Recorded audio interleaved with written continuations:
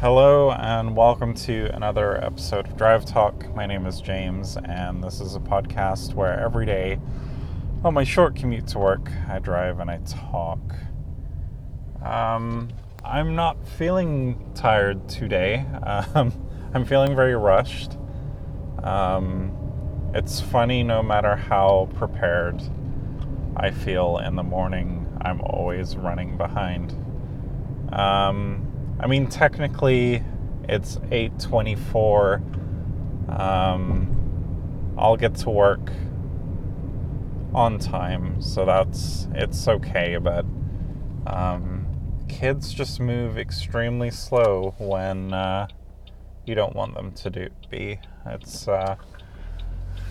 just always the case. Last night, I didn't play any more Fortnite. I actually made the conscious decision, try saying that 3 times fast, of actually going for a walk last night. Last week I went to the gym. I only went once. This week I'm hoping to go again. And I wanted to do something last night just to get a bit of exercise in. So I went for a walk around our neighborhood, and if you like to walk, it's really a great place to live. I'll try and paint a picture of where I live. It's very suburban. There's lots of families and houses, and it's a pretty nice neighborhood. And it's what you would expect a suburban family-based neighborhood to look like.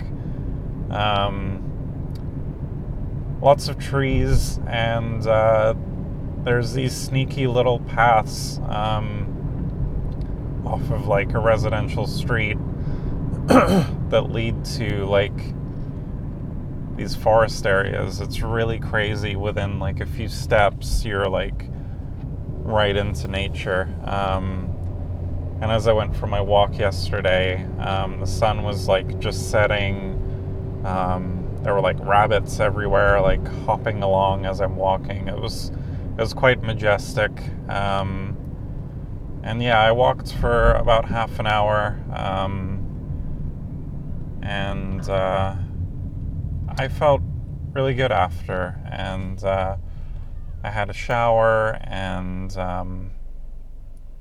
was probably a bit later than I wanted it to be, but I think I need to do that a few times a week, along with going to the gym at least one time a week to kind of get my butt in gear for trying to lose a little bit of weight. Yeah, I'm not going to be too crazy about it, but I think if I can make these small steps, that'll really help. And even this morning, I felt like I slept really well. And I don't feel as exhausted. I feel physically tired and a little sore. But yeah, I'm not like super tired like I was the past few days. Yeah, I didn't really get up to much last night when I got home. I was kind of tinkering around in Ableton, which is the music software I use to make music. And I made a little hip-hop loop. And that was that. Yeah, nothing really tremendous came out of it, but I was just kind of laying in bed doing that as my wife was watching something on Netflix. The other thing I just wanted to briefly chat about was switching gears to American politics, which is everyone's favorite topic. Yeah, I haven't really talked about the child separation, immigration stuff. I think it's kind of appalling. And I think the U.S. government is just kind of scrambling right now doing damage control of a really poor decision to have this kind of zero tolerance policy, but then not really think about the implications that has from a humanitarian kind of perspective. The other thing that popped up in the news was Sarah Suckers, the White House lady, the press White House lady, Sarah, I can't remember her last name, Suckerby, I think, Sucker Sanders, I don't know, Suckerby, I think that's the name.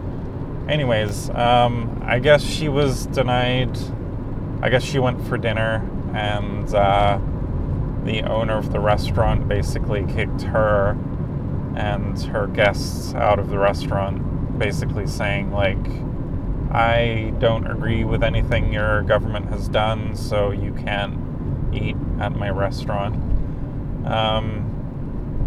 On one hand, just because I kind of agree with that restaurant owner, I kind of, do a little dance, a victory dance of him being able to do that. On the other hand, is it any different to serving or not serving a gay couple wedding cake? There was that one story a year or two ago about one establishment not wanting to produce a wedding cake for a gay couple. It's tough because there's this freedom of speech and, your right to kind of refuse service to who you don't want to serve. It's kind of your freedom of choice to do that. On the other hand, like the gay couple, that's definitely discrimination because they're doing it because of who they are as people versus the restaurant owner doing it because of their political agenda.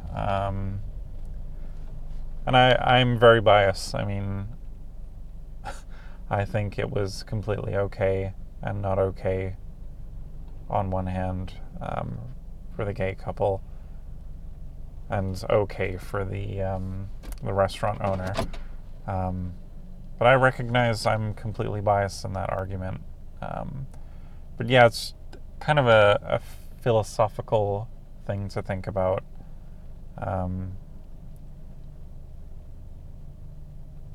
Denying someone or not doing work for someone that you don't kind of align with politically, but political versus like political's one thing, and I don't think it's as strong as like the person that you love. Anyways, I'm probably butchering this argument, but let me know your thoughts on that. Hopefully, I guess we just need to be more tolerant of people,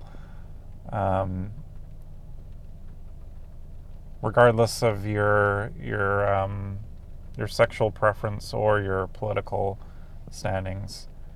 At the end of the day, we're all people, and I hope we have the best interests out for each other. That's kind of my stance. While I was kind of happy that she got kicked out of the restaurant, I don't think that was really right. Now that I think about it, she's just a person at the end of the day, and those are just her political beliefs, and I think we should live in a world where we can disagree with it. But it's just become so cutthroat nowadays, which is why I left Facebook. All right, well, that'll conclude today's episode. I hope you guys have a good day, and we'll chat to you again tomorrow.